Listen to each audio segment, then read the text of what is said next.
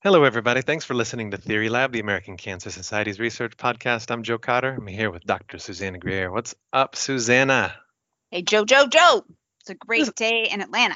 is a great day. We just had a great conversation. It's so fun to talk to these people because, these scientists, they're not just doing great work, but you get to talking to them and you realize how motivated they are, not just to do great science, but these folks are working with cancer patients and their families and caregivers, vulnerable populations, and you can really just hear the good in their voice. And I just feel so much better after each one of these, especially today.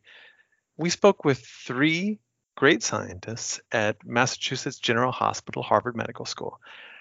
Dr. Elise Park is professor of psychiatry at Harvard Medical School. She's director of the Health Promotion and Resiliency Research Program at Mass General.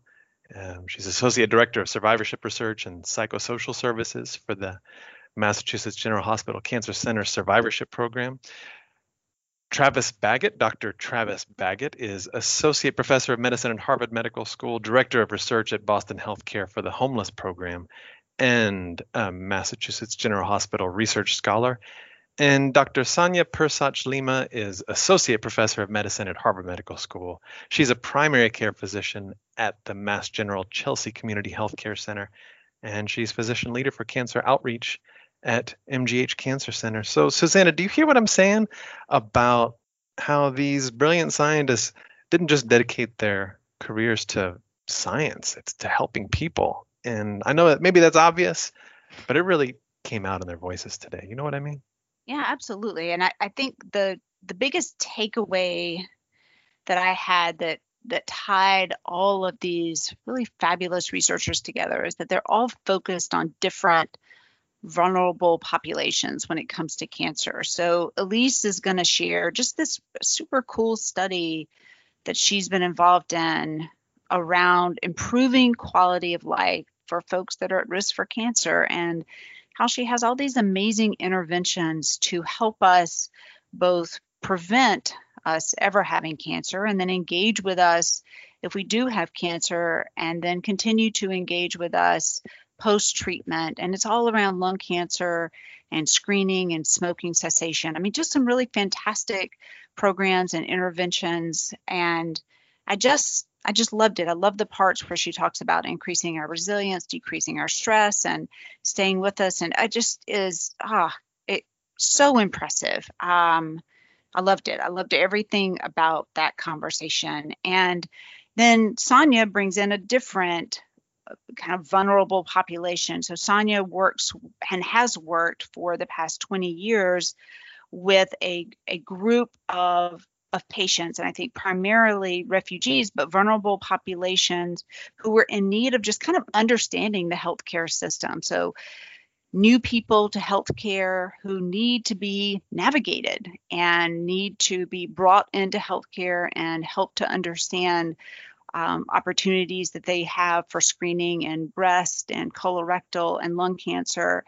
And so she works with a group of individuals called patient navigators who do just that. And oh my gosh, she has these amazing statistics to share around the impact that patient navigation can have with vulnerable populations. So I won't spoil here, but good grief, I mean, just fantastic data.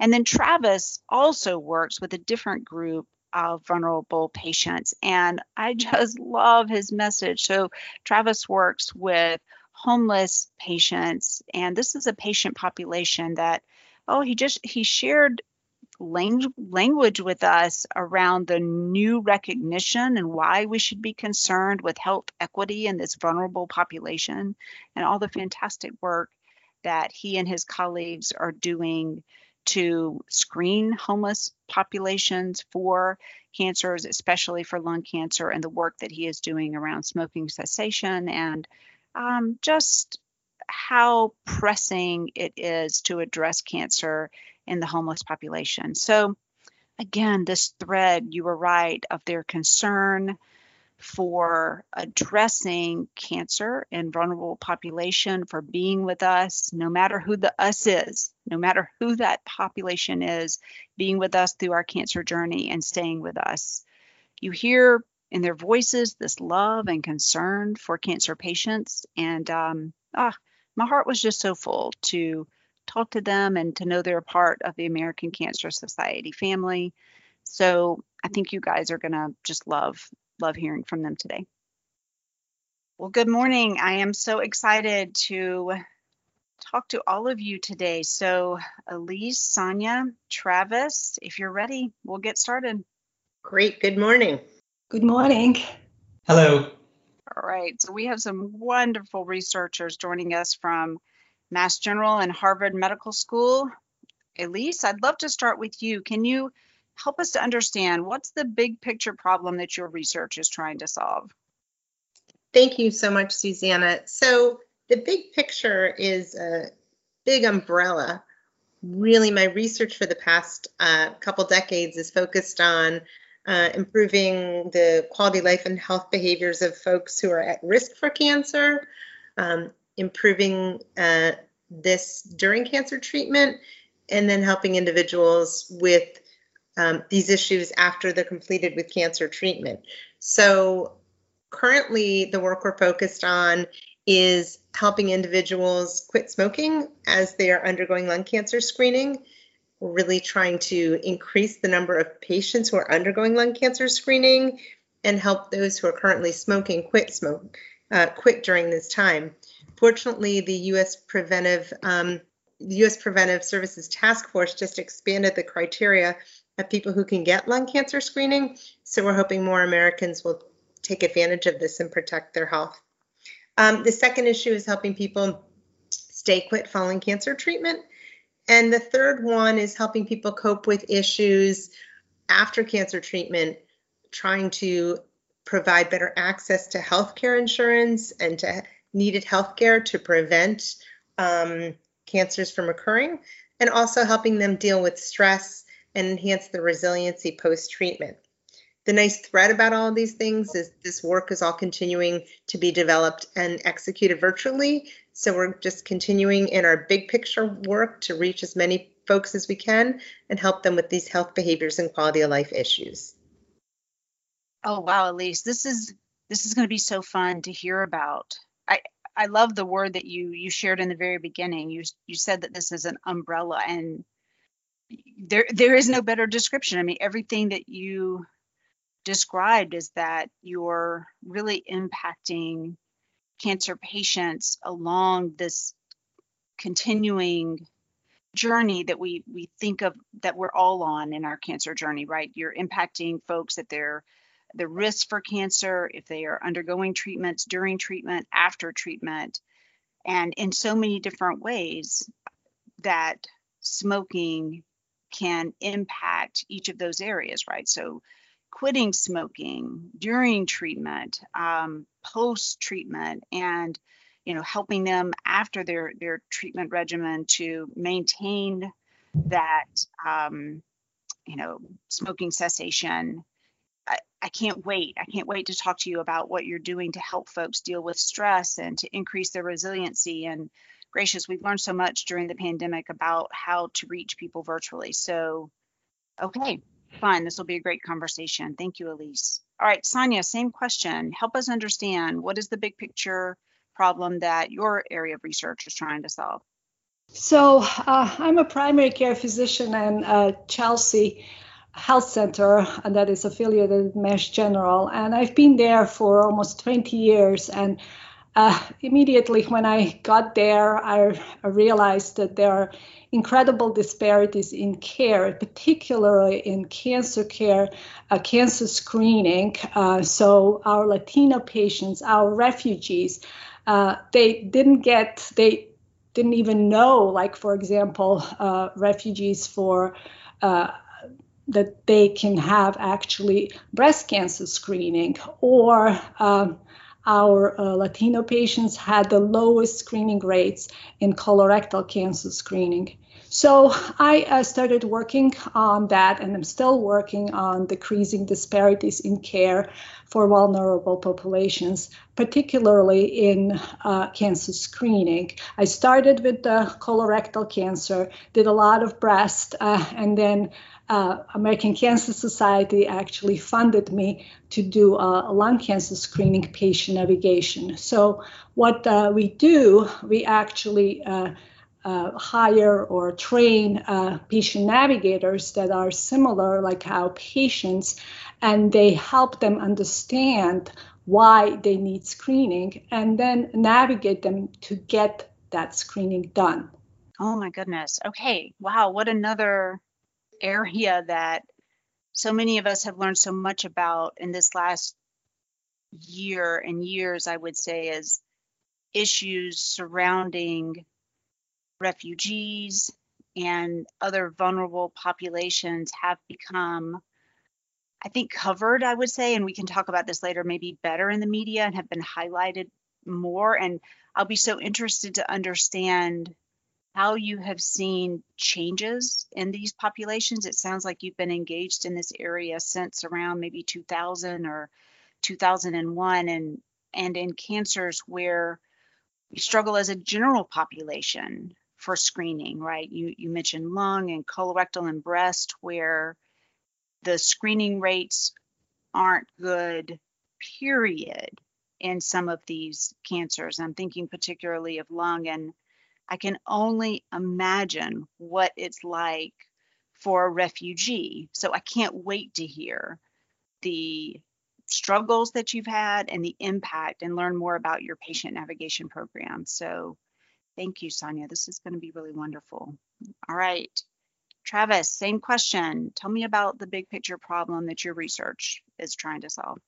Yeah, thank you so much for having me on the pod. This is a real honor and a pleasure. Several years back, we did a large study funded by the American Cancer Society of more than 28,000 people who used clinical services at Boston Healthcare for the Homeless program. And we found that our patients got lung cancer and died of lung cancer at more than double the rate that was seen in the Massachusetts general population those same years. Now, we know that there are two basic ways to reduce lung cancer deaths in any population. One is to diagnose lung cancer early or earlier through lung cancer screening. And the second is to quit smoking if you do smoke in order to prevent lung cancer in the first place. And as we did a little bit of digging, we found that internal data at Boston Healthcare for the Homeless program suggested that very few of our patients who were probably eligible for lung cancer screening were actually getting it. So right now we're actually conducting a large trial funded by the American Cancer Society to see whether patient navigation can improve lung cancer screening rates in our patient population of currently and formerly homeless individuals.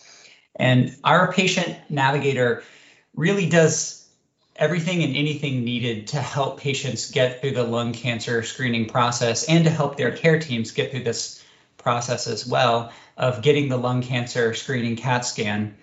And they also help people to access quit smoking resources if they do smoke. Oh my goodness. Okay, wow. So yet another, but different vulnerable population.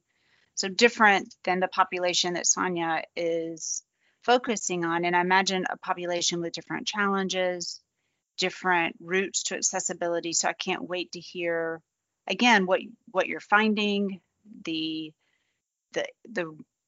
I guess access points that you've used, and maybe the successes and also the struggles that you've seen with your navigation program. And I'd love to know what both of you think about maybe a national implementation policy. So this is going to be an awesome conversation. All right, thank you, Travis. So Elise, let's pivot back to you. So you shared with us this huge umbrella program where your goal is really to improve the quality of life for individuals who are at risk for cancer. And so share a little more about maybe an advance that has happened in your field that you're particularly excited about. I think our listeners would really love to hear that.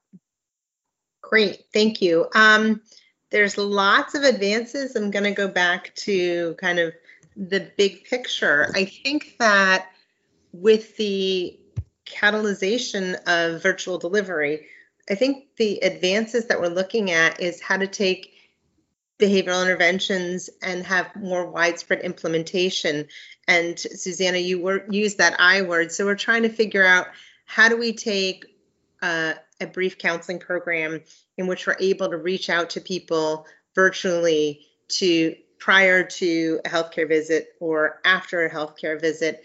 How do we take that and work and understand how that can be sustainable, how it can be integrated into all healthcare delivery systems, and importantly, how that can be sustained. So I think the advances are really about taking these effective behavioral interventions to the next step. And I think that a real benefit of the unfortunate pandemic is that so many individuals realize that these behavioral interventions can be delivered virtually, so we can access more people. And our challenge right now is to figure out how do we do widespread implementation of this work. So it sounds like you feel like the silver or a silver lining of the pandemic was maybe that it sped some of this up in ways that wouldn't have happened otherwise. Is that a fair statement? Absolutely, or would have taken longer to be embraced. Interesting. So I think it's so interesting, the things that have happened because of the pandemic that were totally unexpected. And for me, this has definitely been one where we've seen a completely unexpected positive. So that's so interesting. Okay, so Sonia, kind of same question. So you shared with us that in your 20 years at Chelsea, you when you showed up, you realized that there are some immense disparities when you were looking at screening rates for underserved populations, and that you were still working to decrease disparities in screening in these particularly vulnerable folks, and focusing in breast and colorectal and lung cancer. So have you seen something that's happened that you've been particularly excited about? Is there an advance that you would like to share with us? Oh, definitely. We have eliminated disparities in colorectal cancer at Chelsea, and that continued. And then with the refugee women, we actually just recently published the study looking if the patient navigation has a long-term effect. And we found out that the refugee women had a similar breast cancer screening rates like our Latino and English-speaking women in Chelsea. So yes, it works. Patient navigation is amazing and can achieve equity in care. Wow. Well, tell me a little bit more about the first thing that you said. I imagine if I were listening to this podcast, I would be saying, what do you mean you eliminated disparities in colorectal cancers screening? How did you do that? Our navigators navigated all the patients that needed colorectal cancer screening. And over time, actually, it took us 2 years for Latino patients to be at the same level. So the screening rates were the same as for our white patients. And then actually, at some point, they bypassed us.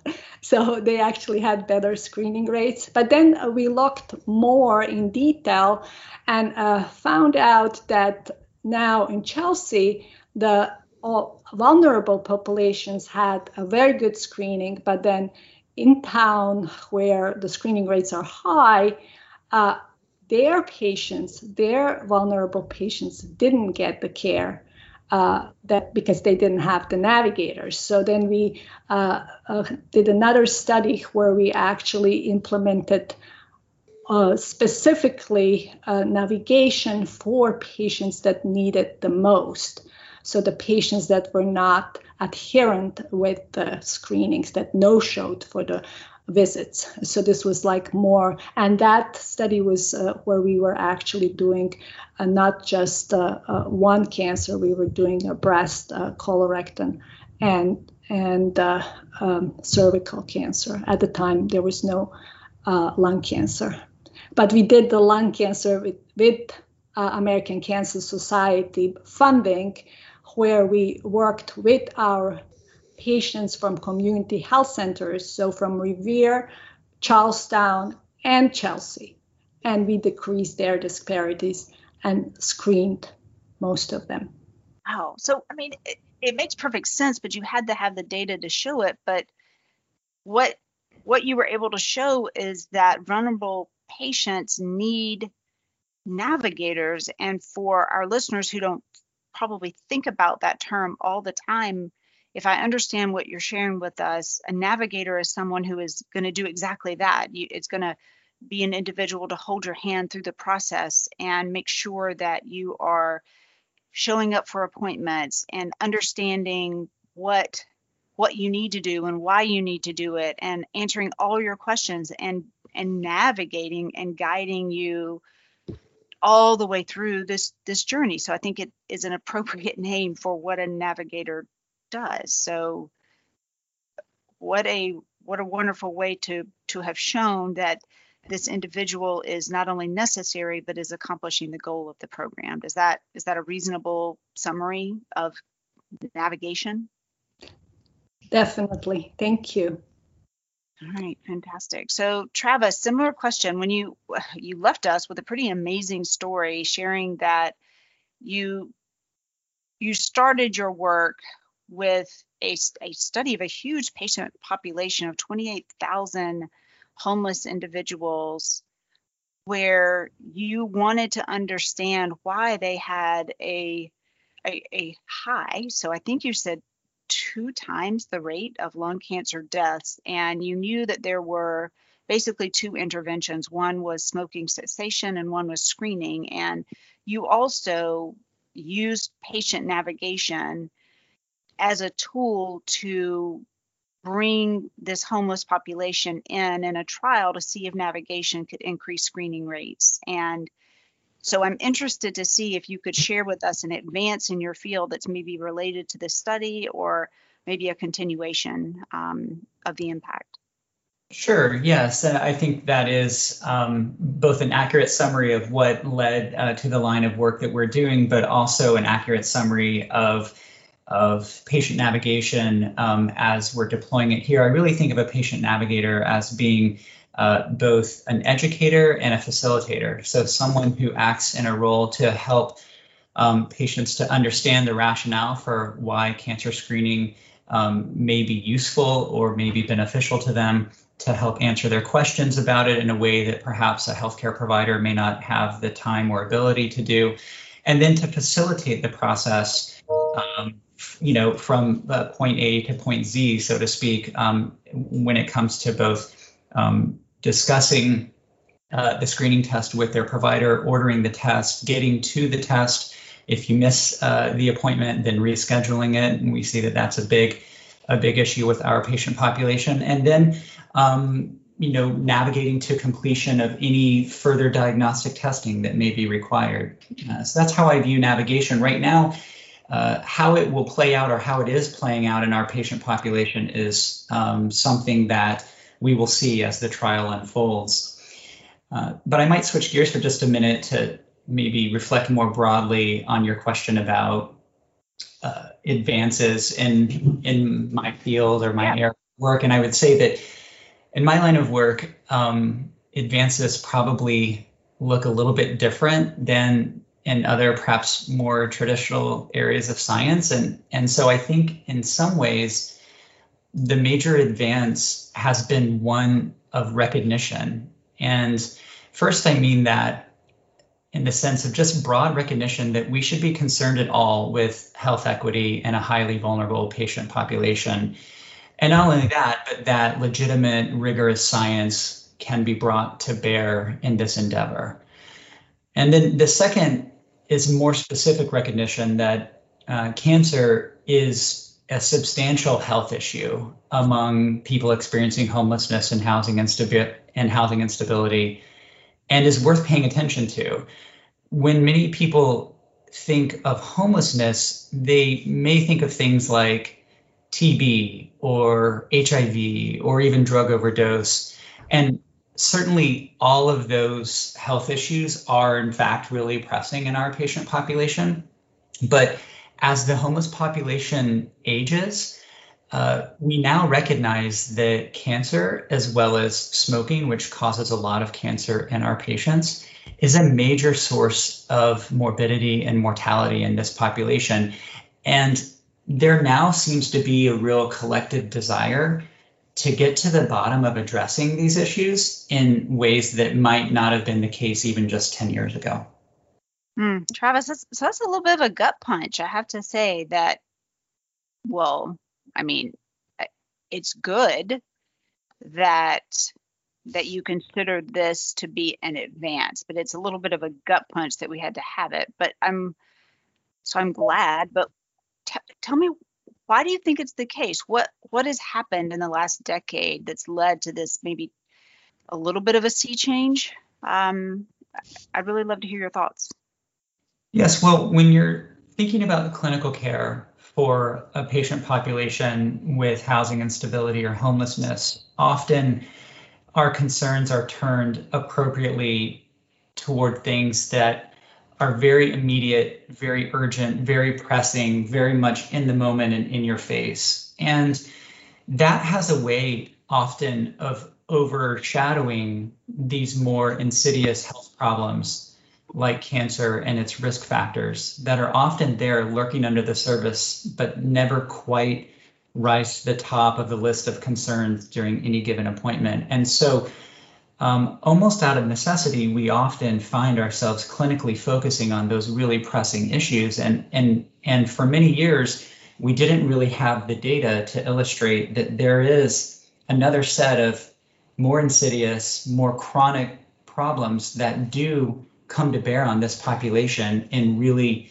negative and impactful ways. And so while that recognition is hard to come to terms with, it's also vital in order to be able to recognize and respond to those health issues in a way that is that's thoughtful and that's appropriate. And so the other thing that's brought this to light is there's been a well-established aging of the homeless population. And as any group of people age, these issues like cancer or heart disease, smoking and its complications become more prevalent. And this is especially the case with people experiencing homelessness. And so it really has been both a blend of having the data to illustrate this is a problem, but also having these demographic changes in the homeless population that have really brought these problems more to the forefront of our awareness.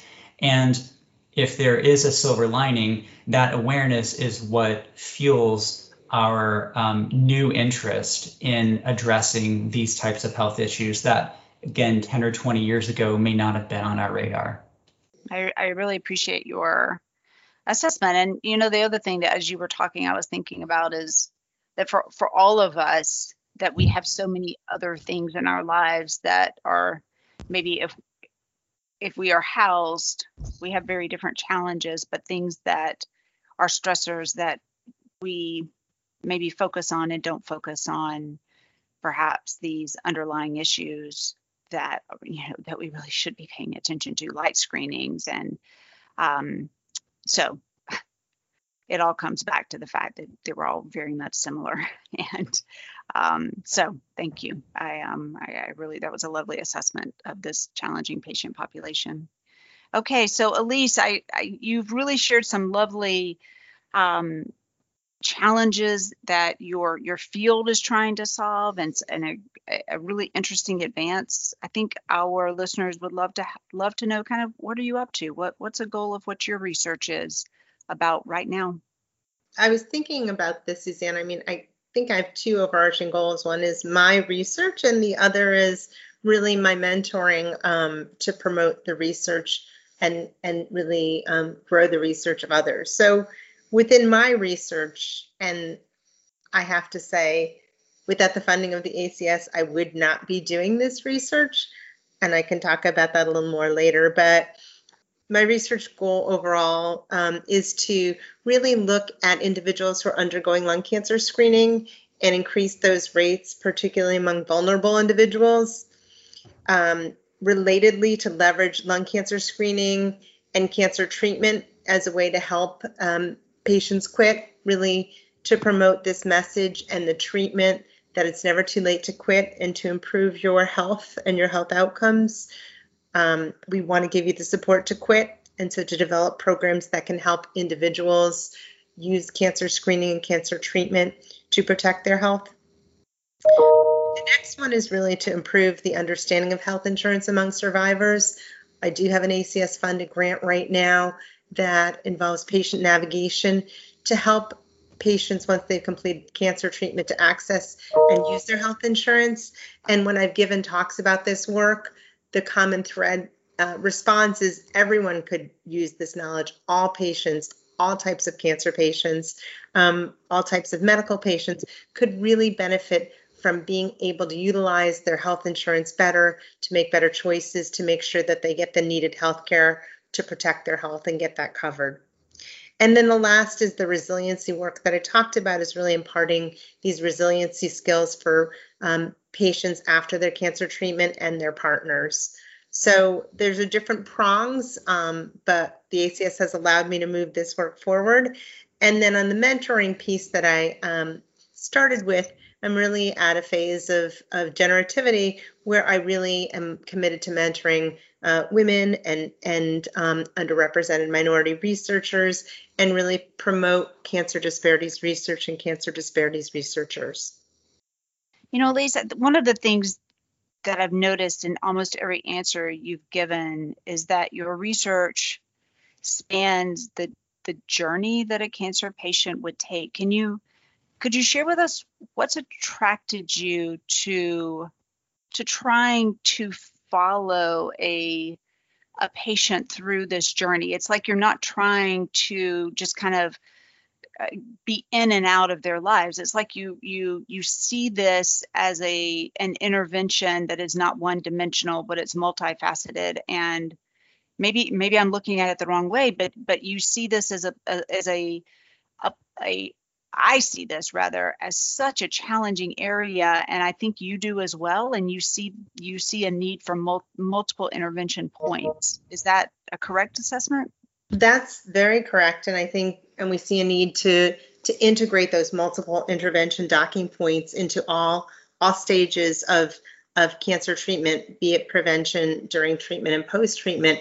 And Susanna, what you've picked up on also is that the strategies that we use to raise awareness, to intervene with folks, are really to counter barriers that patients struggle with prior to getting cancer. It's lack of access to behavioral treatment, whether it's tobacco treatment or psychosocial treatment, and that precedes a cancer diagnosis. Those are barriers that make individuals susceptible to getting cancer. And so the thread that we weave throughout the cancer continuum is that these challenges start way before cancer treatment, and we should continue to support patients through, and they continue far post-cancer treatment. Yeah, they aren't going away. You're exactly right. I love it. Sonia, I want to ask you the same question. You've shared with us some really fantastic challenges that your area of research is trying to solve, and some really impressive advances around eliminating disparities. So what's your goal right now? What are you particularly excited about? I think our listeners would love to hear that.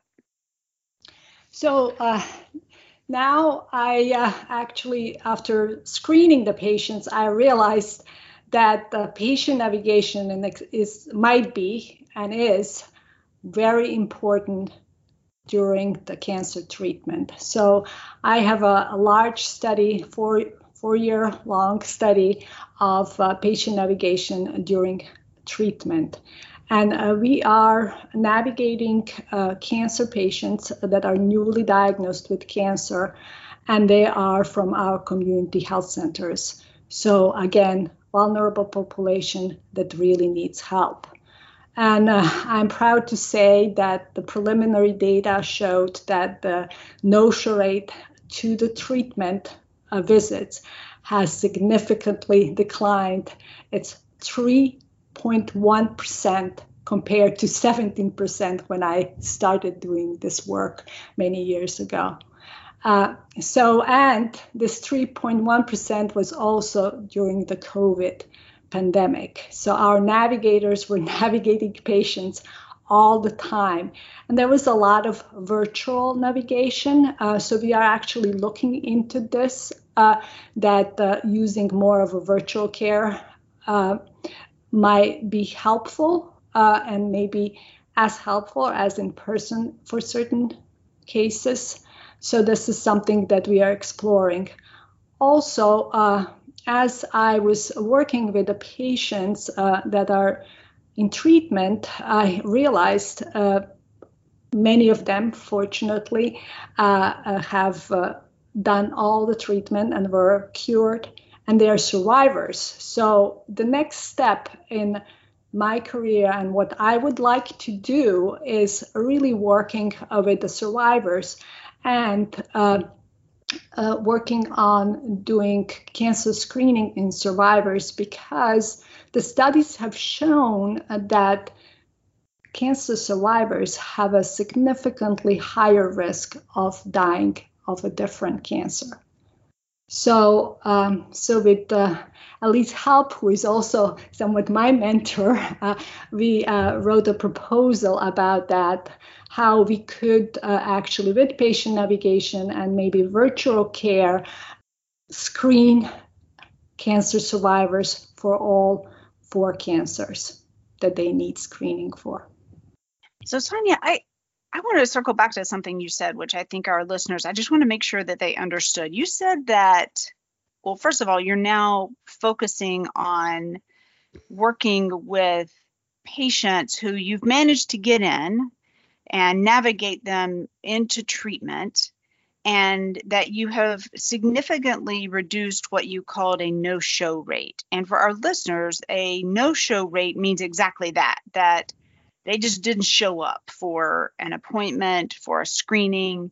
And so that is incredible that during COVID, you had a significant impact on a no-show rate, because hospitals became, unfortunately, during COVID, to some people, scary places, because they were places where not only were cancer patients going for treatment and individuals needing to go for cancer screenings, but they certainly were places where we were treating lots and lots of COVID patients. So I think that's an incredible statistic.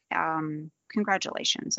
That's impressive. And so good luck with all of this. I think that's really exciting. All right, so Travis, we'll ask you the same thing.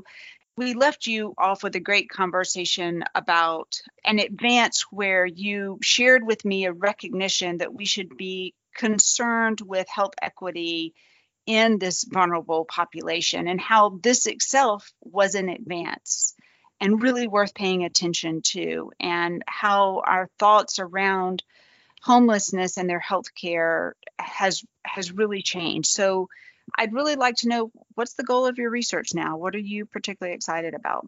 Yeah, thank you for that question. I direct the Homelessness, Housing, and Health Lab in the Division of General Internal Medicine at Massachusetts General Hospital. And our work is very broadly focused on improving health outcomes for people experiencing homelessness and housing instability. This work has run the gamut from observational to interventional across a range of health conditions, but with particular focus on addressing the burden and consequences of substance use disorders, including tobacco use in this population. And the vast majority of my work is and has been done in partnership with Boston Healthcare for the Homeless program, where I'm a primary care provider and the director of research. And I do this work because I guess I've always been passionate about social justice, and I came to learn fairly early in my medical training that people experiencing homelessness have among the worst health outcomes of any group in the US. And we've also learned through research over the past decade or so that housing is a necessary ingredient to improving the health of this population, but it in and of itself may not be enough. And we've come to believe that there are probably things that health systems can do to advance health equity goals in this population as well. And so that's where our work is centered, in the healthcare domain. So in addition to the patient navigation trial that I mentioned earlier on, we're about to launch, in fact, we're launching tomorrow, a large study of a smoking cessation intervention for people experiencing homelessness at Boston Healthcare for the Homeless program. That trial will span several years. And we're also about to start up a line of work that's going to take the lessons that we've learned in cancer screening and cancer screening navigation, as well as treating smoking in this population, and then apply that to treatment and treatment outcomes for people experiencing homelessness with opioid use disorder. And so that's an exciting new line of work that we're going to be embarking on here in the coming years as well. Wow, well, congratulations and good luck. This is such an area of tremendous need, and I can't think of a better person or better group of people who are ready to do this. So I guess one thing I'd really like to ask all of you, but maybe I'll start with you, Sonia. This stream that I've heard throughout these conversations is how interwoven and interrelated everything that each of you are doing is, but yet you all have your own, of course, individual projects. If I were a listener to this podcast, one thing I would want to understand is, kind of how does it all work? Is there something about the environment at Mass General and Harvard Medical School that helps you and maybe that contributes to your ability to do your work and to conduct patient-centered research? So maybe Sonia, we'll start with you, and then I'll ask Elise and Travis to maybe if you have something to add. Thank you for this question. Mass General has been really so important for this work. I have to say that Peter Slavin, who is our director of Mass General, has given actually a so-called Clinical Innovation Award that I applied to. So this was my first ever grant, and it was given from Mass General to eliminate disparities in colorectal cancer screening. So all of it started there. And so without it, I would never be here and talk to you. So I'm really grateful, and their support over time. Also, the Cancer Center from Mass General has been really supportive to me, and also to the navigation. So there's no words how I can thank them for all of this. How about you, Elise? Are there ways? I mean, do you guys get together and talk about what you're doing? Do you build projects together? And are there things that happen at Mass General that help you to accomplish kind of your goals together? I think Mass General is so unusual in that it's a general hospital, and there are expertise in primary care and in the Cancer Center, and we really work hand in hand. And I think for this American Cancer Society related work, we couldn't do it unless we had that kind of collaborative relationship. And I think that's what makes Mass General such a special place. Nice. And before Travis, before we ask you, I want to also ask you, Elise, you mentioned earlier that you have a special place in your heart for mentoring, and that you have entered a part of your career where you're able to mentor women and underrepresented minorities. That certainly dovetails with your research. Is that an area where Mass General has been supportive? Absolutely. I was fortunate to just be promoted to full professor a couple months ago, and the crux of my promotion lecture was talking about how critical it is to not have a clock. A lot of places have a promotion clock, and so there's a certain time in which you need to go through the different phases of promotion. And Mass General doesn't believe in that, or doesn't have that. And that allows those of us who have other responsibilities, be it children or caretaking for elderly or family-related issues or just life-related issues, to work hard, but not to have to do it within a kind of artificially compressed time period. And so for that, I think Mass General has set us up for success. Nice. So it probably makes you feel like you can encourage other women to enter this field and be real in that assessment of what this life's work would look like. Absolutely. My quick phrase, it's a marathon. It's not a sprint. and you train for a marathon, and you'll use those skills long term. Absolutely. All right, Travis, how's it been for you at Mass General? How do you manage to interweave what you do with all these other wonderful people? Well, it's been an interesting experience, and I recognize that I am actually really, in many ways, riding on the shoulders of many people who came before. When Boston Healthcare for the Homeless program was founded back in 1985, MGH was one of its original hospital partners and has been since that time a clinical partner in the care of people experiencing homelessness. What had been missing, though, for a good chunk of that partnership was a research component to that relationship. And when I came in to start my general medicine fellowship in 2008 and then joined faculty in 2010, I came in wanting to figure out how to make a research relationship like that work without really having any knowledge or skills to do so.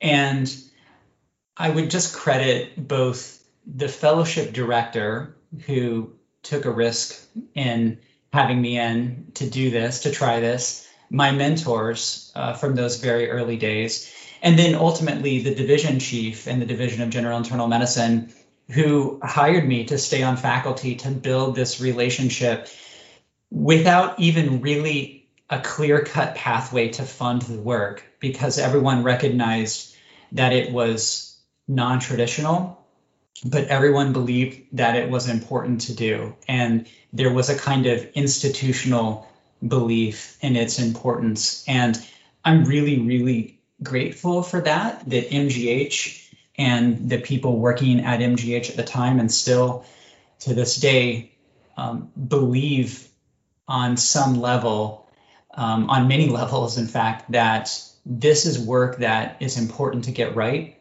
And not just the clinical work, but to bring a scholarly academic research component to inform that clinical work is worth doing. And I'm really, really grateful, because without that, I wouldn't be in the position I'm in today.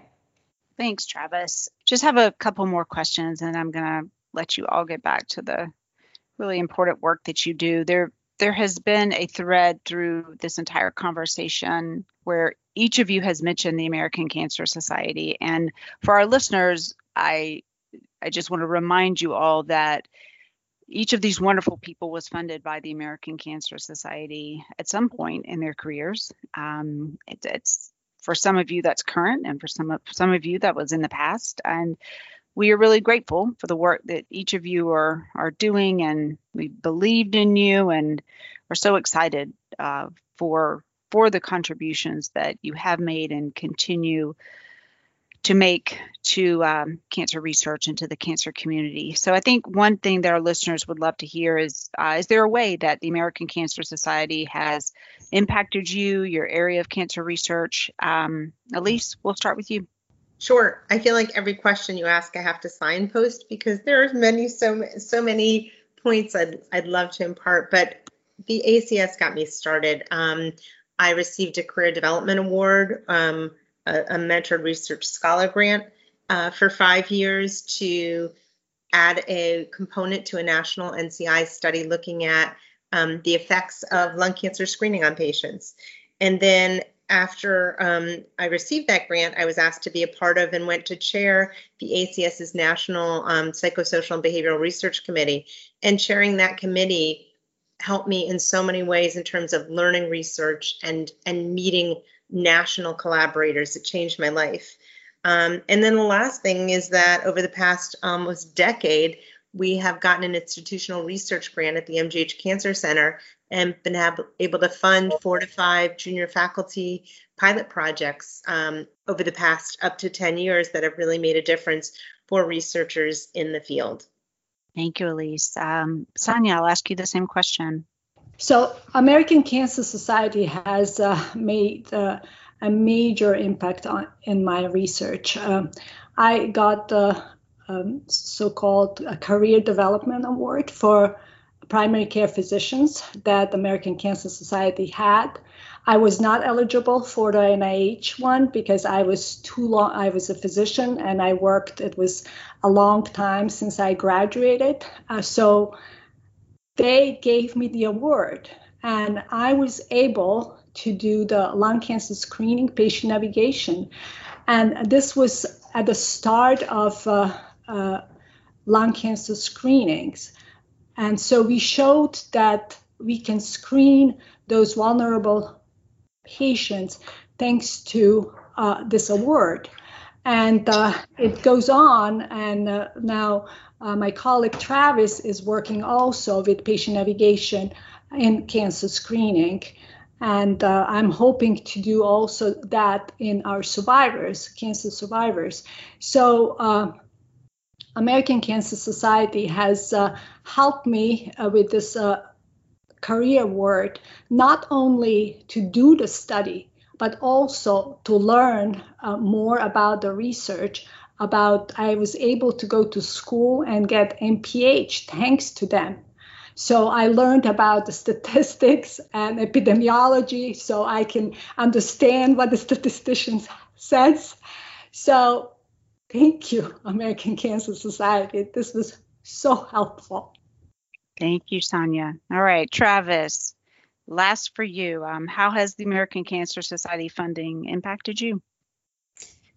Yes, the American Cancer Society provided or has provided funding to me during very vulnerable times in my research career. So after I joined faculty, but before I got an NIH Career Development Award, I received one of those institutional ACS awards that Elise mentioned earlier that enabled me to do the cancer epidemiology study that I mentioned earlier, showing really dramatically high rates of lung cancer in addition to other cancers in our homeless experienced patient population. And that laid the groundwork for a lot of subsequent work, including our ongoing pragmatic trial of patient navigation to promote lung cancer screening at Boston Healthcare for the Homeless program.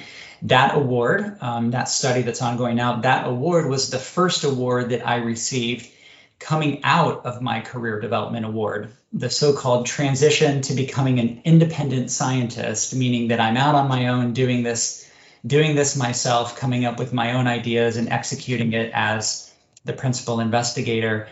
The ACS funded that study during that very vulnerable transition to independence. And so I'm very grateful for the support during those transitional moments in my career. So we're going to close now. I'd like to ask each of you, would you like to share a message for our listeners who are cancer patients, survivors, and caregivers? Travis, I'll ask you first. I have two parts to this question, and I'm going to try to be succinct about both. First, when we talk about the work that we do for people experiencing homelessness, sometimes the question comes up, why should we be concerned with this relatively small subset of the population whose lives are in many ways perhaps much different from our own? And I would say in response to that one thing we've come to see time and again in this population is that they really are a bellwether for what's going on in the general population. So whether we're talking about HIV, opioids, COVID, cancer, you name it, people experiencing homelessness unfortunately show us the emerging health trends before they become apparent in the general population. And in addition, their experiences with our healthcare system highlight problems that are really there all along. And they affect everyone to some extent, but they are just really exaggerated in this patient population. And so I've come to strongly believe that in studying and improving the health and healthcare experiences of this population, everyone benefits because there are applicable findings across a range of groups. And as we've recently seen in this COVID pandemic, our collective health is more connected than we might think. The second point I'll mention is that over 14 years of being a doctor and a researcher, I just want to mention that I firmly believe that patients are the experts, and we as doctors and researchers are the ones learning from your experience. Your voice, your experiences matter, and I'm just really, really grateful to be able to learn from them. Oh, thank you, Travis. That was lovely. Elise, I'd love to ask you the same question. Do you have a message you'd like to share with our listeners who are having a cancer experience? Yeah, I wanted to echo, thank you, what Travis said in terms of you're all the experts. And so we are so appreciative of opportunities to partner with you and hear about your experiences. And so if you have opportunities to be on an advocate or be on an advisory board, we really couldn't do this work without you all. The last thing is, as I'll put on my psychologist clinician hat, is that it is so important to take this time and experience of having cancer and having had cancer to reevaluate and to think about the potential benefits in your life that you've gained. And cancer is such an incredibly difficult journey for the patients and their families. But I'd encourage you to really think about how has cancer made you stronger, and how can you help us help others to do so. So thank you. Oh, thank you, Elise. I really appreciate you sharing that. All right, Sonia, we'll leave you for the last message. Is there a communication you'd like to share with our cancer families? So my current study is really with the patients who have cancer. So I have learned a lot through that study. Before, I worked only on cancer screening to prevent cancer, but now I am with you. I am with the cancer patients, and it's very different. I learned so much from you. And then I learned, yes, you can fight the cancer and you can win. But after that, you also need to take care of yourself. You need to get screening. And that's what I want to help to everyone to get regular screening so you don't get another cancer and die from that. That's my message to you. And I know you can do it. And American Cancer Society can help, and they are helping all the time. Oh, thank you, Sonia. What a great message. All right. Thank you all. You've just been lovely. Thank you for the work you do. We're so excited to have you as a part of the ACS, and we wish you the best of luck. So I hope you have a great rest of your day, and we'll be in touch. Thanks so much. Take care. Thanks. Bye-bye.